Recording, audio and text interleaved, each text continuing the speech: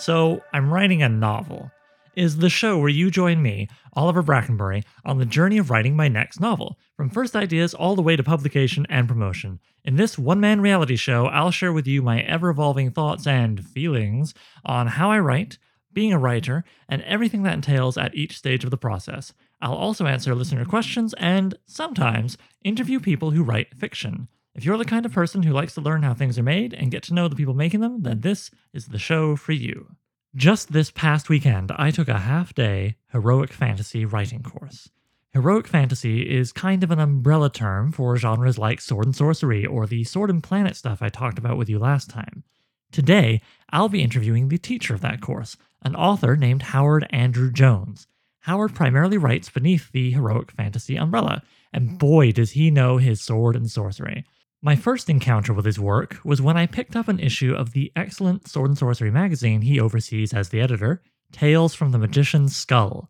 Others might know him from his Pathfinder novels, his Sword and Sandal series following the adventures of Dabir and Asim, his scholarship of arguably the greatest influence on Robert E. Howard's writing style, historical adventure author Harold Lamb, or perhaps you're one of the many people excited for the just-released grand finale of his epic fantasy Ring Sworn trilogy, When the Goddess Wakes. Well, the publisher calls it epic fantasy, but I have good reason to believe it's really sword and sorcery wearing a fancy disguise. I'll ask Howard about that in this very interview. Hey, maybe I should just cut to that, huh? Alright, let's go. And here I am with Howard Andrew Jones. Hello, Howard. Hello, Oliver. It's nice to be here.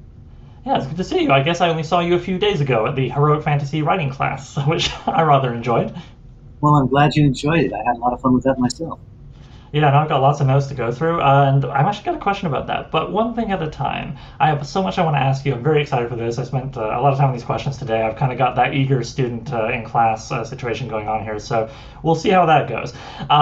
First up, I actually took a bunch of notes before that writing class, all the way last year in October when you were on some panels at the Bride of Cyclops Con that Goodman Games ran. And I just got some stuff here I was curious to follow up on with you.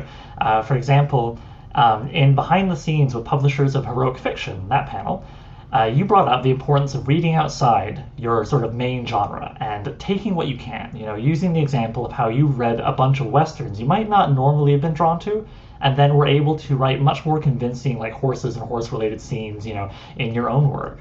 I'm wondering, it's been a minute, that was last October. Since then, have you picked up any other useful tools from reading outside your usual genres? Well, absolutely. Although I've continued to read in the same outside genres that I've been doing. So, historical fiction, westerns, which is just a specific flavor of historical fiction, really, and hard-boiled detective fiction. And I continue to take great pleasure in finding these older books from the 50s that are so lean and mean and propulsive. So much is conveyed about backstory over the course of the story rather than front-loading it at the beginning, which seems to be favored by a lot of modern fantasy writers. You provide a whole bunch of backstory up front, and then, to me, how can I say this? Well, there's nothing wrong with that.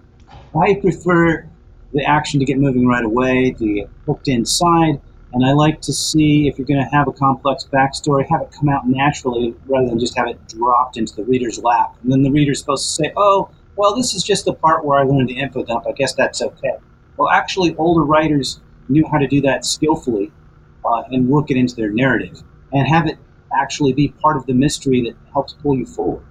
Yeah, I'm a big fan of that too. That's definitely a big part of what's really gotten me into sword and sorcery. And now I'm sort of edging into historical fiction. I started reading Harold Lamb. I picked up the first volume of that series that you worked on.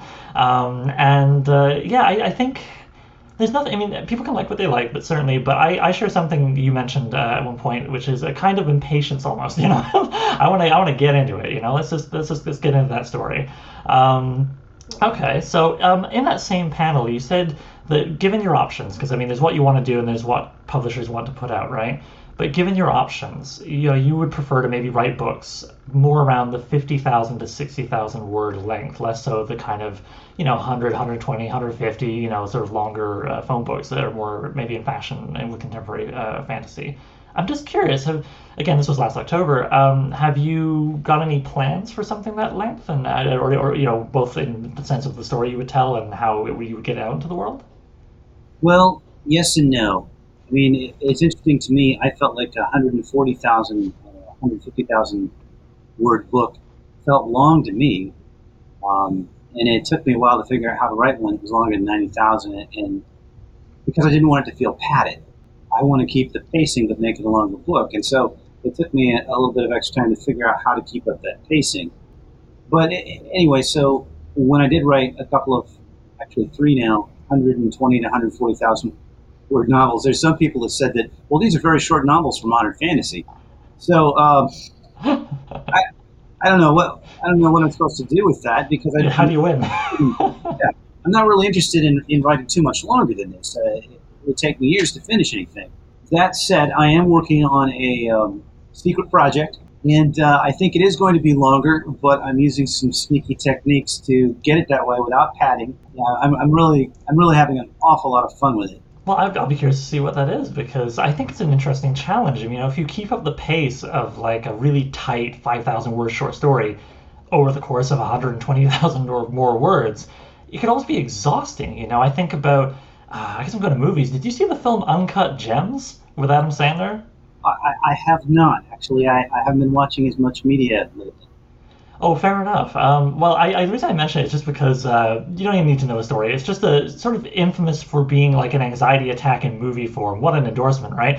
But but it's that thing of where every single scene it feels almost as intense as like the showdown at the end of the third act of most other movies, and it's kind of exhilarating until you get to about three quarters of, for me anyway, three quarters of the way through the movie, and you're just like, oh my god, my adrenaline gland is completely empty. I guess I'm thinking about that in terms of let's just say maintaining the sort of quick pounding pace over the course of a longer novel, and like that wouldn't be a challenge, right? It's almost exhausting the reader having to find a rhythm where you can get like at least a bit of a lull here and there. I don't know. What do you think? It definitely is. I think the problem with a lot of the very large novels is that they do feel padded. They do seem strung out, and they seem. I guess Wheel of Time is one of the famous examples Mm-hmm. where some people feel that by the time you get to the fourth or fifth book, it's just being drawn out deliberately to make it longer rather than to actually maintain momentum. If a story can't be told in short enough space, one wonders why some of it wasn't left on the editing room floor. But some people really do want to immerse themselves. I prefer, well, so for instance, I know that you're working on a serial novel. Mm-hmm. I'm also working on the Secret Project is a serial novel, and my sense is that while for a long time I would have thought that that would not have had much appeal, I think today people are used to the concept. I'm hoping that publishers won't be as closed to the notion anymore. They're used to it because they're seeing episodic TV where each episode builds off the one before and then it reaches a season climax. And we've also seen recent publishing successes like The Witcher. Now, the Witcher, of course, has that game base behind it, which helped. But let's not forget that the first two Witcher collections are collections of short stories. And Sword and Sorcery does lend itself to the short structure because that's where it came from. And if you're going to duplicate and aim for that feel of that, grab you from the front and keep you moving, short stories that are arranged in episodic fashion are definitely a good way to go. Yeah, and it's so enticing to try and like with my I'll only speak for myself here, but maybe you'll sympathize. It is as someone who's come in well after the golden age and the Renaissance and the Silver Age and even the boom and bust of the '80s and so on of sword and sorcery has all happened. To look back and read through either people who planned out their short stories as one big saga or strung them together, usually like I hope I'm pronouncing this correctly. It's a 50-50 chance. Liber? Yeah, that's right. However, Oh, thank God. he did not like it when people pronounced it wrong and said Bieber. So, okay, Library, yes. But yes, like Fritz Leiber with the Fafhrd and Grey Monster novels, or, how Howard did not plan it that way, but there was the infamous Lancer paperback series from the He 60s and didn't plan it 70s. that way. He meant it to sound more like people sitting down and hearing an occasional story from the life of Conan. Whatever he Mm. felt like, sort of like whatever the storyteller around the fire felt like telling at the time. Maybe it's a story from his young days as a thief. Maybe it's a days from when he was king. I think the only one of those foundational writers who deliberately wrote everything sort of planned out and in sequence would be Vance, because Liebert sort of skipped around and imposed chronology later. I believe Michael Moorcock, of course, he comes later than some of the other foundational ones, but I believe even he continued to sort of mess with the chronology of Elric, whereas the Cudgel, the clever stories, were written in order, in sequence, and then collected. I know the second one was written in some of the short stories were published separately, and then they were collected. Can't recall if the first one was handled the same way, but it's an episodic serial novel that functions perfectly well as a novel because it builds towards something. Yeah, no, I remember when I got to the end of the second part of that Kugel saga, right, the third book of the Dark Dying Earth series, and it was so neat because you could pull any of those short stories out and enjoy them. Just oh, he's a scoundrel, you get it pretty quickly. And oh, he's a scoundrel in a possibly old weird world, and yet reading them in sequence was very rewarding. I was mostly laughing all the way through that because it is a very funny series. But when it got to the end, near the end, those last 7 pages, I felt so tense, so incredibly tense. And I would never have felt that way if I hadn't been reading the whole thing in sequence. So I kind of love that because to me it's having the best of both worlds. And that's what I'm hoping for with my serialized novel, where, yeah, you can just, you can dive in like a box of chocolates and pick out any given story and have a good time, but you are rewarded. Like, you're not punished if you do that, but you're rewarded if you read it in sequence. I think it's a wonderfully rewarding exercise because the writer has to make sure the writer has to play by certain rules that each one can stand alone, but they are more interesting and they build if you read them one after the other. Of course, you have to do things like not repeat the same plot elements over and over. You've got to show some character changes. You've got to have some recurring situations. I like some of the Brack stories, but some of the Brack stories tend to repeat themselves. And so something I'm conscious of, okay, I don't want the same kind of monster to keep turning up. Or I don't want them to, if there is a monster, and not to say there's a monster in everything, then they can't defeat it in the same way. An old friend of mine, when he would run Dungeons and Dragons adventures, or actually any kind of role-playing adventure, the villain would inevitably be involved with mind control. I mean, that was the go-to thing. And so I try to be aware as a writer, okay, what's my go-to thing? Let's not go to it again this time, right? Yeah, I was almost worried because my protagonist in this serialized novel, I already said in the podcast, so why not? She's sort of a big Rosie the Riveter type woman with a warhammer that she'll quite happily club you with. And I had to be very careful to write her personality as being very different from the character in my first novel, which is like a horror novel set in contemporary, sort of near future. But it's about a young woman who kind of gets overwhelmed by financial precarity and how there seems to be no consequences for the financial types who caused things like the collapse of 2008. And she puts on a costume and starts murdering them. And so she's going around solving problems with violence. And I'm kind of like, and using even like improvised like weapons she finds on her job at a junkyard. And I'm just thinking, okay, I got to be careful here. Like if I have a story with my sword and sorcery character, and she's like, oh, I really hate these merchants and how they mess around.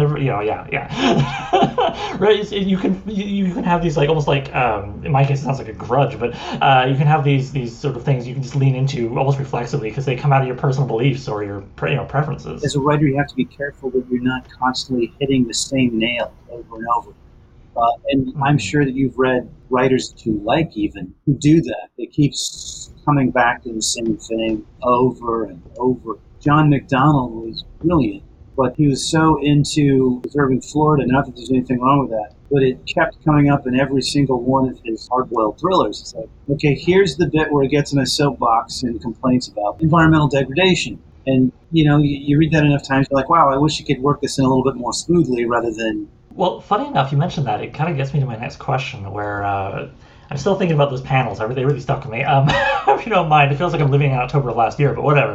In the Best of Sword and Sorcery in the 20th Century panel, Bill Ward described the genre as an unsentimental pulp thing. The pace has to move. It's intimate, personal. People feel incredibly significant, not insignificant, in the face of cosmic horror as they face it and come out the other side.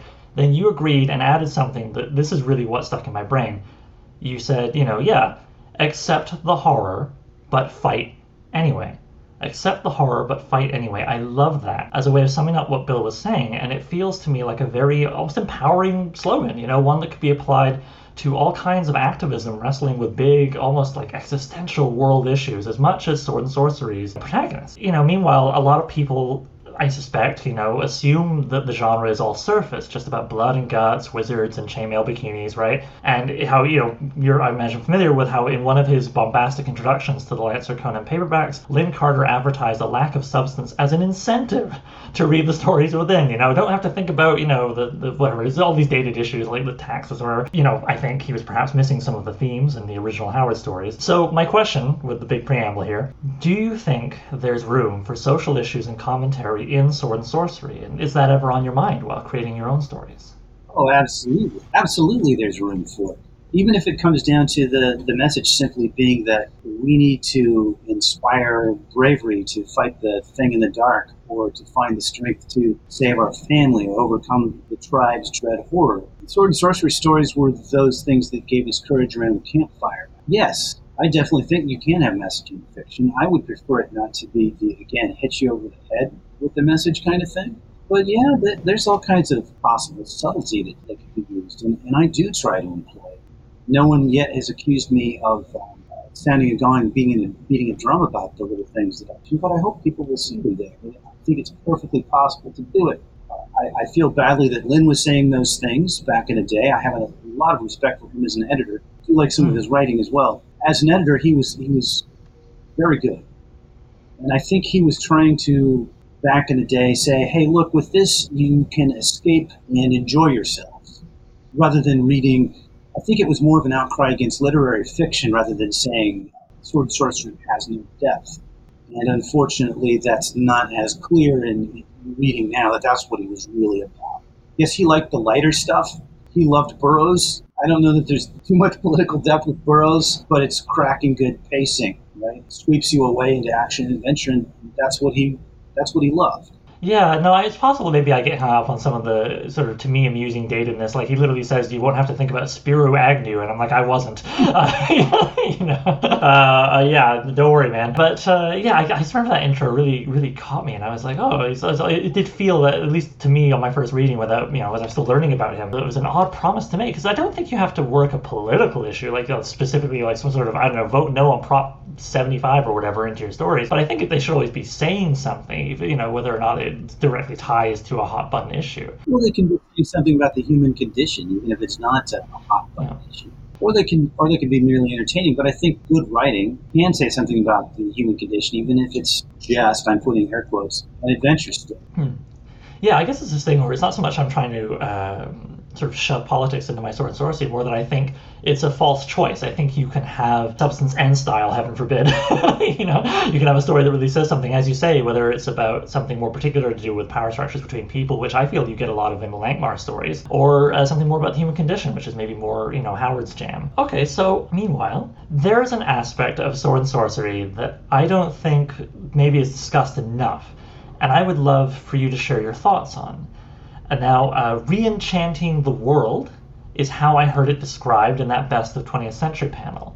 Over in the Tales of the Magician's Skull submission guidelines from earlier this year, one thing it was made clear you were looking for was a sense of wonder, not hopelessness, lost cities and gleaming treasure and forgotten lands. In a nutshell, I think there's actually, an incredible positivity in this genre. It's not grimdark. I think there's like an empowering, almost life-affirming feel to the whole thing that I think people are really craving right now while living through this exciting chapter of a history book that we're all enjoying. So please, I'm wondering, could you maybe tell us a bit about how you interpret trying to convey, a sense of wonder, of re-enchanting the world, not hopelessness or any of that stuff, that this genre can bring to the table? Like, how can Sword and Sorcery do that? How does it do that? Well, I think if you're going for a sense of wonder, first, take me to wonderful places. Take me to amazing vistas that it would take a team of special effects guys a couple of weeks to put together, but that you can describe on an old Underwood typewriter while sitting in your parents' house. That's what I want. I want to be transported. I want to see splendors as well as horrors. I don't just want to see terrible people doing terrible things. I want to see some of that, but I also want to see people overcoming challenges. I want to see scenes of splendor and heroism, and it also depends upon presentation. There's a great line in a minor Harold Lamb story where man is witnessing someone flying down the face of the mountain. And after you read it, it looks to him like it's magic. But as a modern reader, you realize, wait a second, that guy's on skis. If you put yourself in the position of people from different times and different cultures, some of the things that we take for granted are seen as incredible and are seen as magics. So as always, if you're working on it as a writer, you have to put yourself in the place of the people who were there.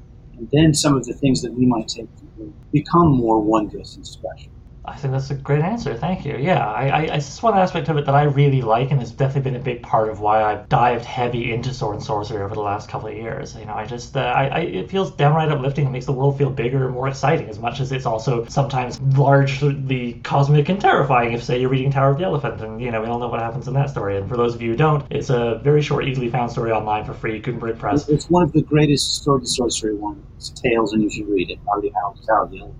And we should both make clear that while there is some excellent sword and sorcery that is incredibly entertaining, there's, of course, lots of dreck as well. So neither of us are blindly endorsing all sword and sorcery. Yeah, it's true. I love it to pieces, but like anything, especially anything that had a period where it was very much being written to pay the bills. You can tell sometimes when you're reading a story where someone just needed to make the rent that month, perhaps. Right. And sometimes there's people who just want to focus on the surface aspects of it. For instance, there's nothing wrong with a big, bright comic book sometimes where it's just two mutants beating the heck out of each other. Though sometimes some sword and sorcery is a little bit like that. I don't know that I'd want a steady diet of that every story I read, but that kind of sword and sorcery is fun too. Oh yeah, no, I as much as I don't want to say make fun, I kind of pull on Lin Carter's pigtails a little bit in terms of his writing, his editing. I should be so lucky, my God, to have that career. But I do that, and yet, I mean, I could, if I wanted to, I kind of wiggle out of it with the Lancer paperbacks. Oh, I'm studying Conan.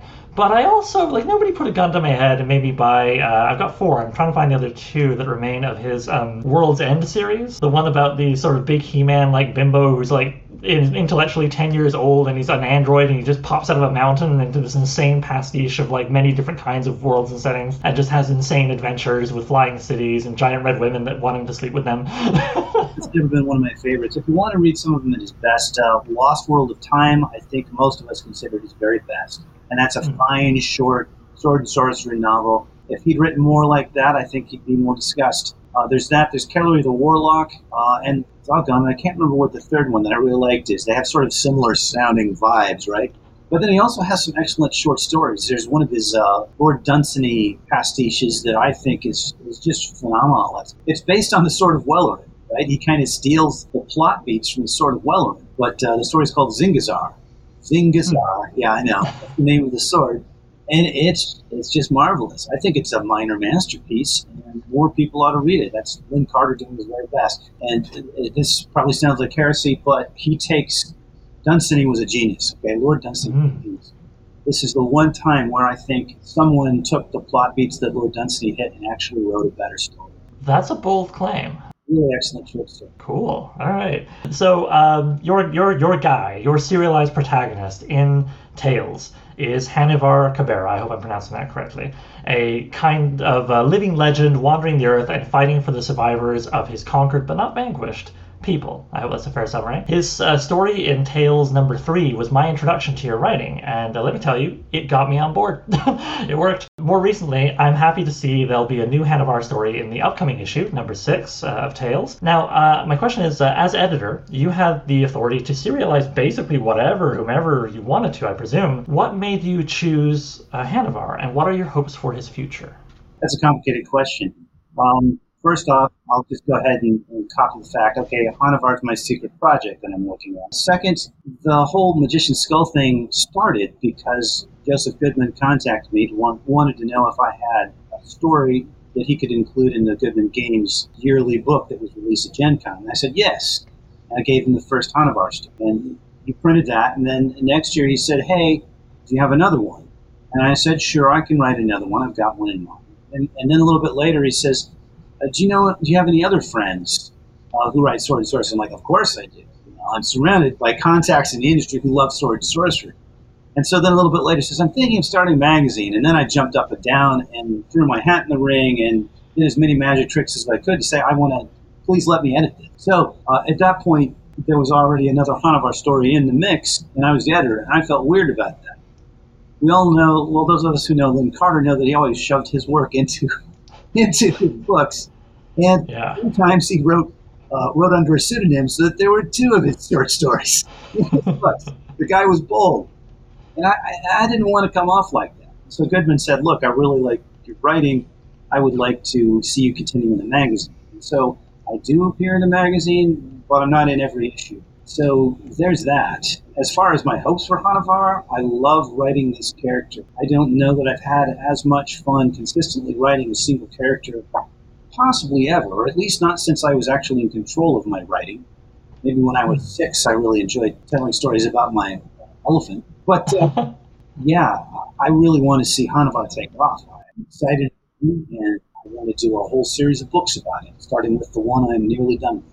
Okay, well, I count me as someone else who wants to see Hanavar take off. So, listeners, buy it. Buy it. Throw money at this man for this book and others. You know, I love how in the story from Tales number 3, which is called The Second Death of Hanavar, and listeners, you can buy physical copies of it. I'll link that in the show notes, or PDFs if you prefer that. But yeah, in that story, The Second Death of Hanavar, it's really all about him not only fighting for others, but helping them fight for themselves. And I really like that. Now, an off-sided detail, or when people try to define this genre that I see, is like, well, they have, you can spot a sword and sorcery hero because he's kind of more mercenary.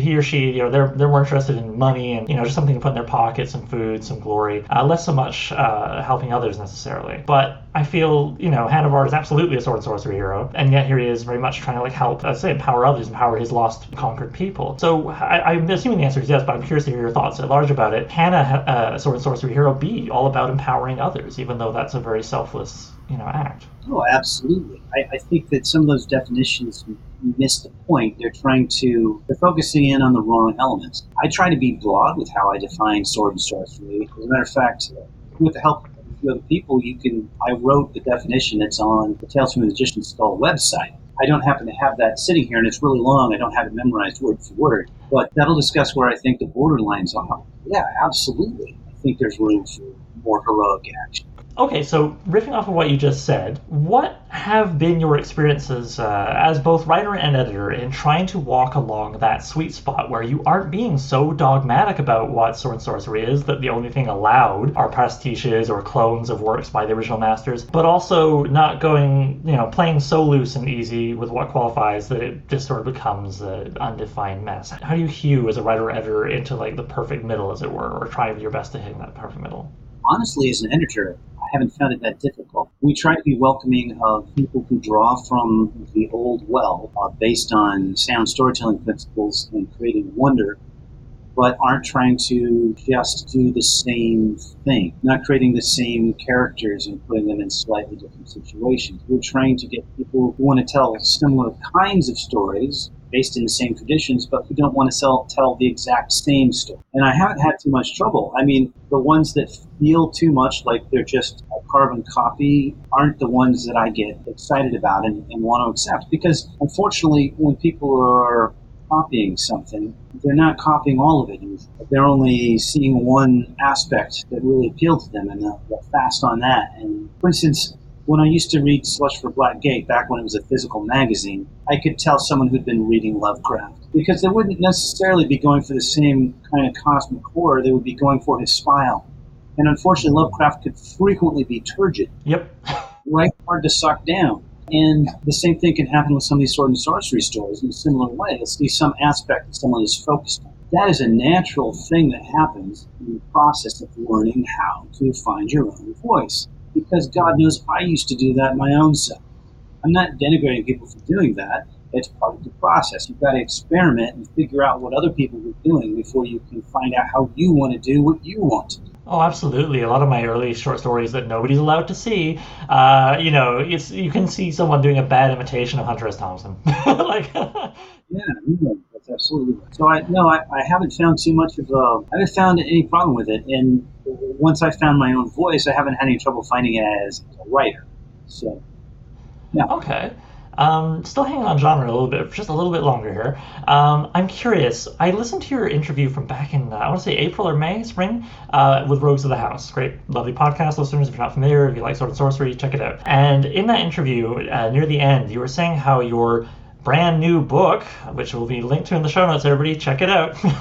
Finishing the Ringsworn trilogy here. I'm curious. You sort of mentioned at the end how it's sort of promoted as epic fantasy, but you kind of had like you could almost hear the sly smile over the podcast, and you were like, well, but really, I took a sword and sorcery story and I put the epic fantasy's boots on it. I'm curious, like, would you still stand by that description? I know it's a few months later, but would you say? Absolutely. Well, the trick is, so there's problems. Publishers don't want to refer to things as sword and sorcery because there was a backlash against it. For a while there were so many terrible Conan knockoffs and bad sword and sorcery movies that for a long time there, people thought that sword and sorcery meant that you had to have a barbarian in a fur diaper and a damsel in distress who was useless except for looking sexy. And if you describe something as sword and sorcery, they assume that's what your fiction was. And so they began to look for other ways to describe it. And now, of course, the term is so confused. I was just on Reddit earlier today trying to explain the difference between that and high fantasy with a very intelligent person who'd never understood, who'd never read enough to see it. And part of that, it's just gotten muddy. For a long time, role-playing games have been described as sword and sorcery. Well, kind of, but then people get used to seeing like game fiction and gaming referred to as sword and sorcery, and they think that that means that it has an elf and a wizard and a hobbit in it, and that means it's sword and sorcery. It's so confusing.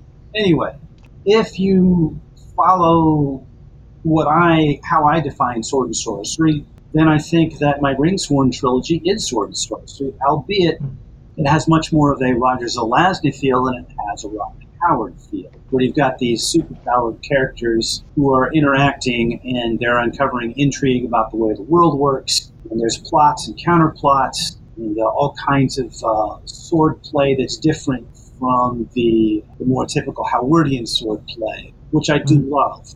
I'm just saying that there's a slightly different feel to the Zelazny sword play. So yes, I definitely stand by this being sword and sorcery, albeit it's another distinct flavor of sword and sorcery rather than some that you assume it is. There you go. Okay, so a name you mentioned a few times there in your answer was Zelazny. I have been doing this podcast from the point of view that people who are listening maybe are coming in cold. And I've mentioned, Howard and Leiber and Moorcock and other names quite a few times, but I've never mentioned Zelazny, and I know he's very important to you. Would you mind sort of just telling our listeners a little bit about why they might want to check him out and what he means to you? Sure. Well, Zelazny and Leiber were the first true fantasy writers that I ever read. You could count The Hobbit because my mom read it to me when I was 6, but let's not, because that was more I imbibed it along with a whole bunch of other stuff. This I actively sought out. I got the appendix in back of Dungeon Master's Guide, and I went to the library and the used bookstore and the bookstore, and I tried to find these books. And I found Leiber's Swords Against Death, which was I still think is the best of all the Lankhmar collections. And then friends were reading the Chronicles of Amber. And this must have been around 77, 78, and I believe they were all out at that point. And my God, it blew the doors off my imagination. It starts simply enough with a man waking up in a hospital bed under sedation and not knowing exactly who he is, but realizing maybe he's not here under his own willpower, and maybe he ought to get out. Well, we soon find out that he's Corwin of Amber, the one true city, the one from the one true world. All other realities are shadows cast by Amber. So it's this whole parallel world thing. He's this mighty individual, but he has these scheming brothers and sisters. And he goes out trying first to recover his memory and figure out what's going on.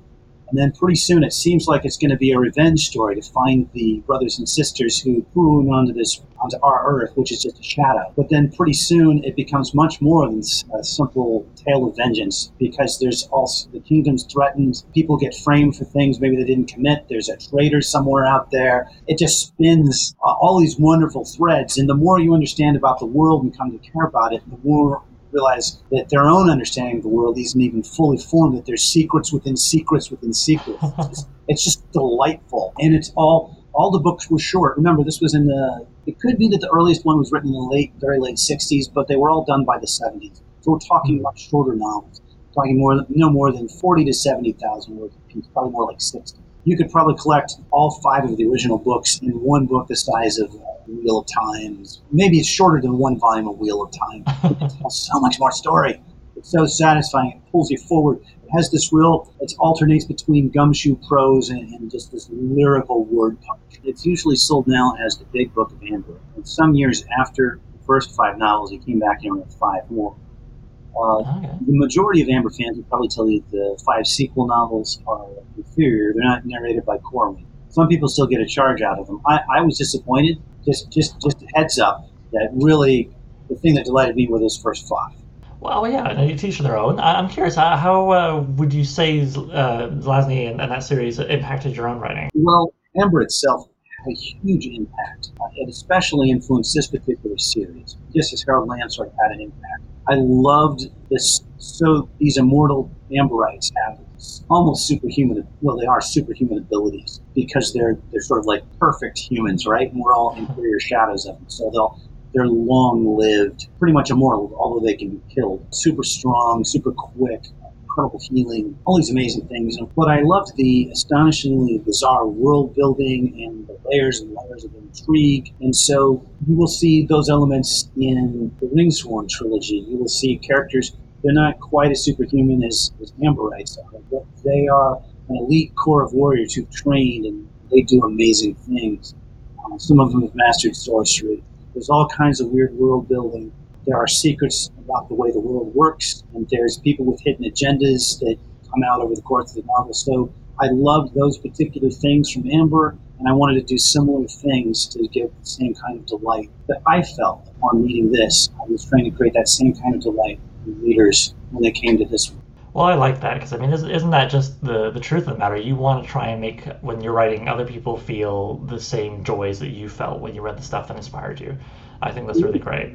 Absolutely. So as I mentioned before, I did really enjoy your heroic fantasy writing course. I'm just wondering, do you plan on teaching that class again, or maybe teaching other classes? Yes, I've just signed on to teach it for, I guess it's the upcoming fall session. And I believe I signed up for November, some Saturday in mid-November. And I have given thought to teaching some other courses, but it takes a while to put coursework together and design a course. And right now I'm in the middle of working on Skull Promotions and promoting book 3 of the trilogy that just came out. And I'm also working really hard to finish this Honovar novel. And the thought of trying to design another course or two, I know my head would explode. Yeah, fair enough. If people are interested in taking your heroic fantasy writing course, which I'll say right now I recommend, I loved it, how would they find out? You know, I got lucky. I think I saw a Goodman Games post about your class. I just got in there before it filled up, which was like the same day, I believe. You know, if people want to keep an eye out and be able to get in under the wire, how would they best do that? Well, they can go to themuse.org. It's not through Goodman Games, and it's not through me. It's by a wonderful organization on the East Coast. Offers all sorts of online courses as well as some in-person courses. I do not teach in person since I do not live on the East Coast. Well, that's okay. It worked out. I mean, I'm in Toronto and I got to take your course, so no complaints. You know, I know a lot of people have kind of Zoom exhaustion, but taking that class was not the same thing as having a meeting with your boss and 5 coworkers. Okay, cool. I'm glad you're going to be doing more. I selfishly, I would say I would love to have a class where you deconstruct the prose of Liber. You know, I feel like there's a lot of stuff out there on, like, you know, Howard's muscular adverbs and so forth, and great. But I don't see quite as much about the actual, like, sentence construction almost of Liber. I've seen some plenty on his themes and use of character, but yeah, he's someone that's really on my mind right now because he's definitely, his Langmore stories are, you know, definitely the primary influence on the stories I'm getting into. I'm getting into sort of the second act of my book, and I want to have a City of Thieves and things like that, and I'm thinking of Langmore. And I know my weakness, I've mentioned before in the show, is kind of also my strength. I mean, I'm impatient, which I feel is almost a strength because it means, like, you know, if I want to write something, I just freaking do it, but it also makes it harder for me to focus on, like, following the, you know, the specifics of the mechanics of the prose as opposed to, say, the character and plot and theme, which I feel like I'm pretty good at picking up on. That's something to fix in revision, though, right? You get it all down, and then you come back and you add in those other details. That's nothing to slow you down. Impatience is a virtue when you're writing sword and sorcery. I'm gonna put that on my wall or above my computer because that's good.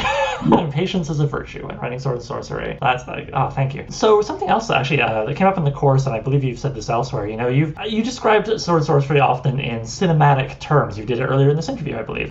Usually regarding, say, camera moves as metaphor for the focus of the prose, right? In the class we talked about, like, you know, starting in the tight focus lens or you know, zooming out to like a master shot, that kind of thing. With the bias of my mainly being a screenwriter, I completely agree with seeing it through this lens. But man, you know, I'm wondering, like, given it is just so cinematic, just as obviously this is an opinion, I don't expect an empirical truth here, but I'm wondering, you know, why the heck aren't there more than like one or two good sword and sorcery films? You know, what do you think is going on there? Why don't we have more great adaptations? Why are we still going back to 1982 Conan, which is great, but man, you know, it was 39 years ago.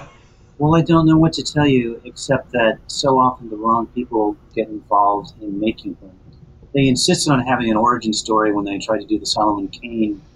They insisted on having an origin story when they tried to reboot Conan, and it's the people who get involved in it don't understand the source material. The source material isn't about origin stories. It's not, we're going to follow this epic fantasy character from when he's born on up to get his background. No, it's an old-style story where the detective walks onto the screen, your hard-boiled detective walks on screen, and we know all we need to know about him by seeing him in action. That's the way sword and sorcery needs to be handled, because it is hard-boiled. It was born from the same time period, has a lot of the same sound, honestly. So it's not film. The people who come to put it on the screen think that they're going to film a fantasy story. But what they're really doing is they need to be thinking about a hard-boiled story and approach it that way. The character's fully formed. There may be a character arc, but it's not a journey where the character is coming into his own or his own power. The character's got that power right from the start. And the audience really doesn't need to give a crap about that, because that's not what it's about. Yeah, I think that's a good way of putting it. And you know, the seductive pull of the origin story, eh? I mean, think about how many times we've been told, you know, Batman or Spider-Man's origin story in the last 20 years, or even like to come back to the library, you know, I think about how there's definitely pleasures to be had in the individual origin stories that he like later wrote when he decided he wanted to knit all of his short stories into a grand narrative. The individual origins for Fafhrd and then Grey Mouser. But I don't think you would find any fans of those guys who wouldn't tell you that really it gets started with Ilmet and Lankmar, the chronological third story where the two guys meet, because that's where the story starts.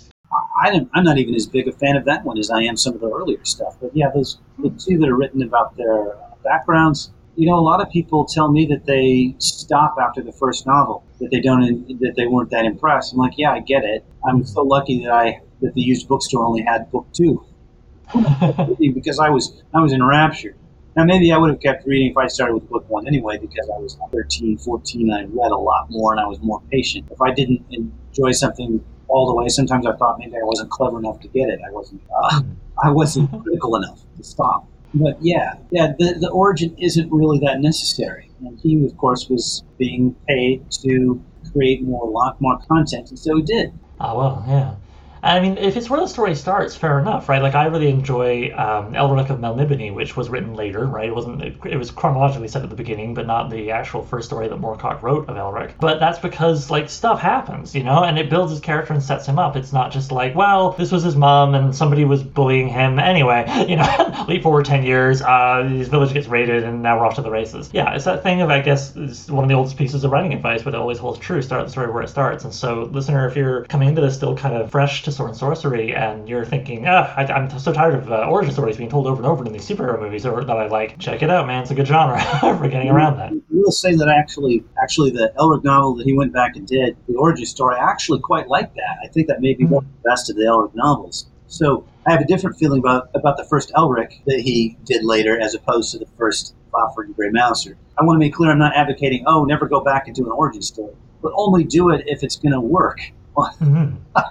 Yeah, like it felt like with the Elric one, it sets up the world in ways that are necessary, and it also really helps you better understand him as he moves forward. So whereas the Fafhrd and Grey Mouser origin stories, I found especially Grey Mousers, which was I was just reading. I was doing a little bit of scholarship up at the Merrill Collection. I've mentioned a few times. There's this archive in Toronto. I was reading Fafford and Me, right, the 1990 book of essays, and he talks about how the Grey Mouser origin story, the Unholy Grail, was originally another story just written about some guy. Yeah, yeah. Yeah. And then, a friend of his was like, why don't you change the title to something a bit cooler? I forget the original title, it wasn't great. And make it Grey Mouser and just like add in some mentionings of Lankmar being on the horizon. And so, that also may have played a role. But there you go, right? The origin didn't come from a place of necessity. It came from a place of like, I think I need one, I think Fafhrd and the Grey Mouser, trying to have a story of them individually is also like listening to the Beatles after they break up. They're greater than the sum of their parts. You get all four of the Beatles together and it's magical. Now, separate, they can still do some good things, but it's never as awesome. They're greater than some of the parts. Well, Fafhrd and the Grey Mouser are the same way. They're far more interesting together than they are apart. They're entertaining in that one story where they're still in the same story, but they're going in slightly different directions. Lean Times and Lankmar. That's the funniest one, in my opinion. Yeah, it's one of the funniest sword and sorcery stories I've written. But yeah, they're both still in the story and interacting with each other. In those origin stories, they're not interacting with each other. Yeah, I mean, I'm certainly not breaking new ground by saying this, but those guys work by being struck off each other like a pair of flints. If they're completely actually separate as opposed to just on either half of the same story, it doesn't work. Yeah. So there you go, right? I mean, the origin has to be of the essence of everything that comes after, and if it's not, then maybe that's the rule. I don't know. By the way, if I can just be cheeky for a second, I know you guys, Tales, have the rights for Fafhrd and Grey Mouser, and are going to have a new story in issue 6 and more to come, I'm sure. Do y'all have the film and TV rights? No. And do you need a screenwriter? Okay, no, shoot. All right. Well, I was going to shoot my shot there, but all right. That would be fabulous, but you wouldn't want to hook up to get any screen rights from me because I don't even own a camera anymore. Okay, well, because I was just thinking, like, oh man, I would watch the hell out of that show, and I mean, a movie would be good too, but I would just love to see the serialized, or episodic adventures of those guys charging around. I'm surprised so much hasn't happened. I think that we may finally be seeing some Corwin come to the small screen. Conan. I think we're finally going to see some Conan. I can't believe we've never seen Chronicles of Amber in all those years. We've never seen like 3 movies made off of it or a TV series. And I can't believe that Elric. I can't believe that Fafhrd and the Grey Mouser. Jarell of Joiry. There's all. I would love to see her. Cool characters that we haven't seen that someone could do with. How about Amaro? Actually, I think this might have been on the Rogues in the House podcast. I believe they mentioned at some point they had heard something about an Amaro series in the works, and that some of the casting's actually been happening, and like it's more serious than just the discussions are being had. The architecture is being put into place. So fingers crossed that that's true. He's much more of a heroic character in his stories. We were talking about it earlier. Well, he's someone who most of the famous sword and sorcery heroes you would not want to sit down to do. Amaro was a genuinely good guy. I could just feel for him. Yeah. Yeah, I mean, he's always trying to find community, and it never really works out for too long. And so you kind of, you can't help but feel bad for him, yeah. And so as we go in here, I've got last question, kind of a two-parter. I'm wondering, could you, as sort of recommendation to our listeners here, could you please choose one sword and sorcery, or adjacent to sword and sorcery, author that you think the public at large need to be reading more? I'm guessing you're going to say Leigh Brackett or Harold Lamb, but I'm open to any answer. Who's somebody that doesn't get mentioned enough that people should check out? Well, there's no one good answer. People think they know Conan, but they haven't really read Robert E. Howard. So, yes, read some Robert E. Howard. Read some Harold Lamb. There's another person whose work could be turned into a wonderful miniseries. The swashbuckling Cossack stories of Harold Lamb are just delightful. I say they're old and they are old. I guess all of these stories. But they're so cinematic. They're written in 1917 and they are not dull at all. They just thunder forward. He was impatient. It was that impatience is a virtue. And, of course, Leigh Brackett had wonderful lyrical prose.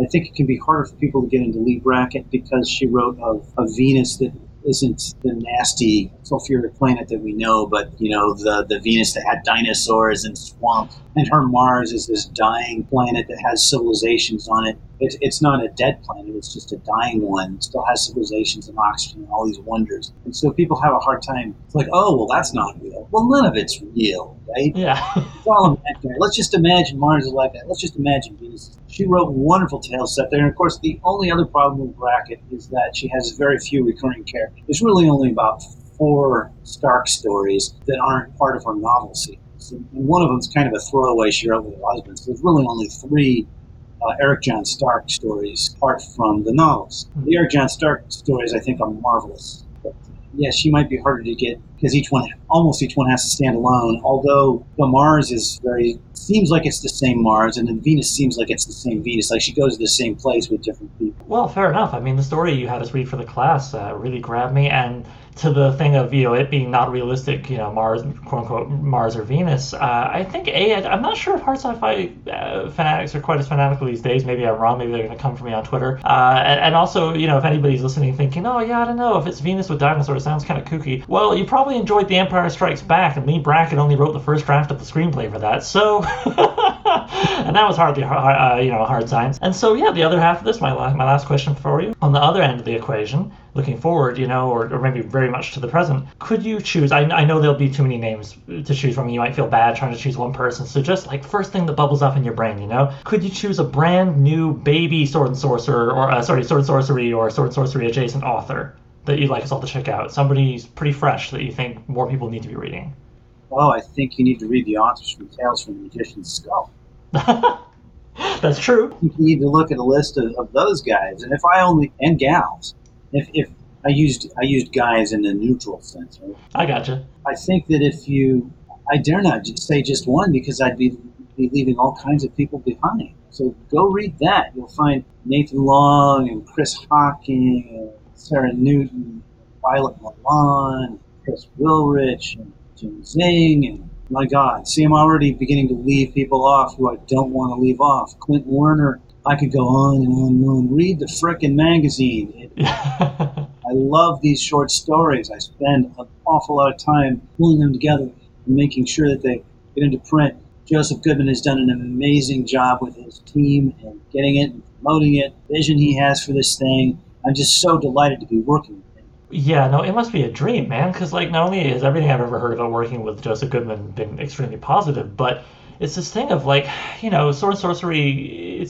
I like to think it's reinflating in a way. It's getting bigger and bigger. It's looking more and more in the sense of there being more markets and more readers and more authors, which is so nice to see after the sort of deflating in the 80s and 90s. But then you look back to the Golden Age and the Silver Age and these wonderful magazines, and it feels like you are successfully evoking the Weird Tales and all that good stuff, all the things where it really began with Tales from Magician's Skull. And I as someone who loves reading the old stuff and is the good fortune to live near a special archive where I can look at original copies of those old classic pulps, it's so fun to be reading Tales and going, yeah, they're nailing it, man. This has both the excitement of the new and the evocation of the Golden Age. That's Joseph's vision, and that's also the skill of the layout genius, Lester Portland. It's just he's pretty amazing. Yeah, and I know Joseph Goodman brings to it the high quality materials. I remember I picked it up. I was like, holy crap, this is like a proper book that just is in the shape of a magazine. It's really good paper, which sounds a goofy thing to say, but most magazines today, not so much. Well, that paper has been a blessing and a curse because it's been really hard to get hold of COVID. Oh. The last 2 issues have been delayed, not because we didn't have things ready to go, but because we couldn't lay hold of the paper that we used for the first 4 issues. So 5 was running a little late. I believe 6 is now at least a month and a half late. And again, we had everything on our end. We just couldn't lay hold of the paper. We did not want to publish, after having such high quality paper, we did not want to publish it on cheaper quality paper, so we had to wait. The curse of high standards. You guys should have been sloppy, and then you could just done whatever, You should have made a mediocre magazine. It would have been great. Wait, no, actually, by definition, it would have been bad. Anyway, I could talk to you for hours and get lost in far more esoteric questions that would probably lose some of our more casual fan. I should wrap it up. We've gone over an hour anyway. My editor, who's me, will yell at me later for having to edit so much. Thank you so much for joining us. And of course, I've got to give you a chance here. Like I said, I'm going to link the bejesus out of all your stuff on Twitter and on the show notes for the episode. But just to really hammer into people's brains, could you please tell the people where can they find Howard Andrew Jones and what's your new book called again? My new book is called When the Goddess Wakes. But if you start there on the trilogy, you're going to be about as lost as if you started on Return of the King. The trilogy starts with the novel The Killing of Kings. The second one is Upon the Flight of the Queen, and the third one is When the Goddess Wakes. And they are all now available. You don't have to wait for any more to come out. That is it. Everything's wrapped up. Everyone who lives is going to live. Everyone who dies is already dead. You'll find out. And I really hope you'll give it a try. I had an awful lot of fun reading it. A lot of critics think that it's pretty cool. Even some of my family like it. So. Oh, that reminds me. Didn't you have a son that did the maps for books 2 and 3? Yes, my very talented son did do those. I asked if he could do the maps, and they said, "Well, let's see him." And I showed him the maps, and like, yes, he can do the maps. He just graduated a year or two ago. He's making a living now as a graphic artist. Awesome. And if people just want to kind of find you online, I know you're not big on Twitter, but you are on there, right? Yeah, I am on there. I've never really figured out how it works. That sounds silly, I know, but I go on there and try to communicate to Twitter, and I feel like I'm shouting into a void. Anyway, so Twitter, I'm at Howard Andrew John, because I couldn't get Jones. Howard Andrew. I'm on Facebook much more often. If you could just search for Howard Andrew Jones for that, and it'll pop up. And of course, my website's at howardandrewjones.com, which I update every now and then. It has pictures of my books and all sorts of writing advice. Great, thank you, Howard. So yeah, again, I will link to all those in the show notes, guys. You can find that quick and easy, or you can just Google Howard's name, as you say. You will find him. Yeah, again, thank you so much for joining me, Howard. This was a lot of fun. Well, I've had a real blast. It's been a pleasure. Thank you. And that was Howard Andrew Jones. All right. Join us next week when we're going to be doing the episode that would have gone up today, but then I got the opportunity to talk to Howard, so, you don't sleep on that. Next week will be research and how I go about it, followed by getting into new stories, the outlining of the new stories, following the first one that birthed this whole project. So, I'm writing a novel, features original music by Gloria Guns, and is hosted by yours truly, Oliver Brackenbury. If you'd like to submit a question, then please email it to soimwritinganovel@gmail.com. Bonus points if you record yourself and send me an MP3 I can cut into the show. Doesn't have to be fancy, using your phone is fine, just keep it clear and concise. You can also holler at the show on Twitter. Look for @so_writing. Please consider sharing the show with anybody who might like it, leaving a review on iTunes, and checking out patreon.com/soimwritinganovel. Patrons get to be thanked in the final novel, listen to episodes of the podcast a week early, and even enjoy a bonus podcast called So I Wrote a Novel, where I read and comment on chapters of previous works, starting with my first novel, Junkyard Leopard. Thanks for hanging out with me and Howard, and I'll see you soon.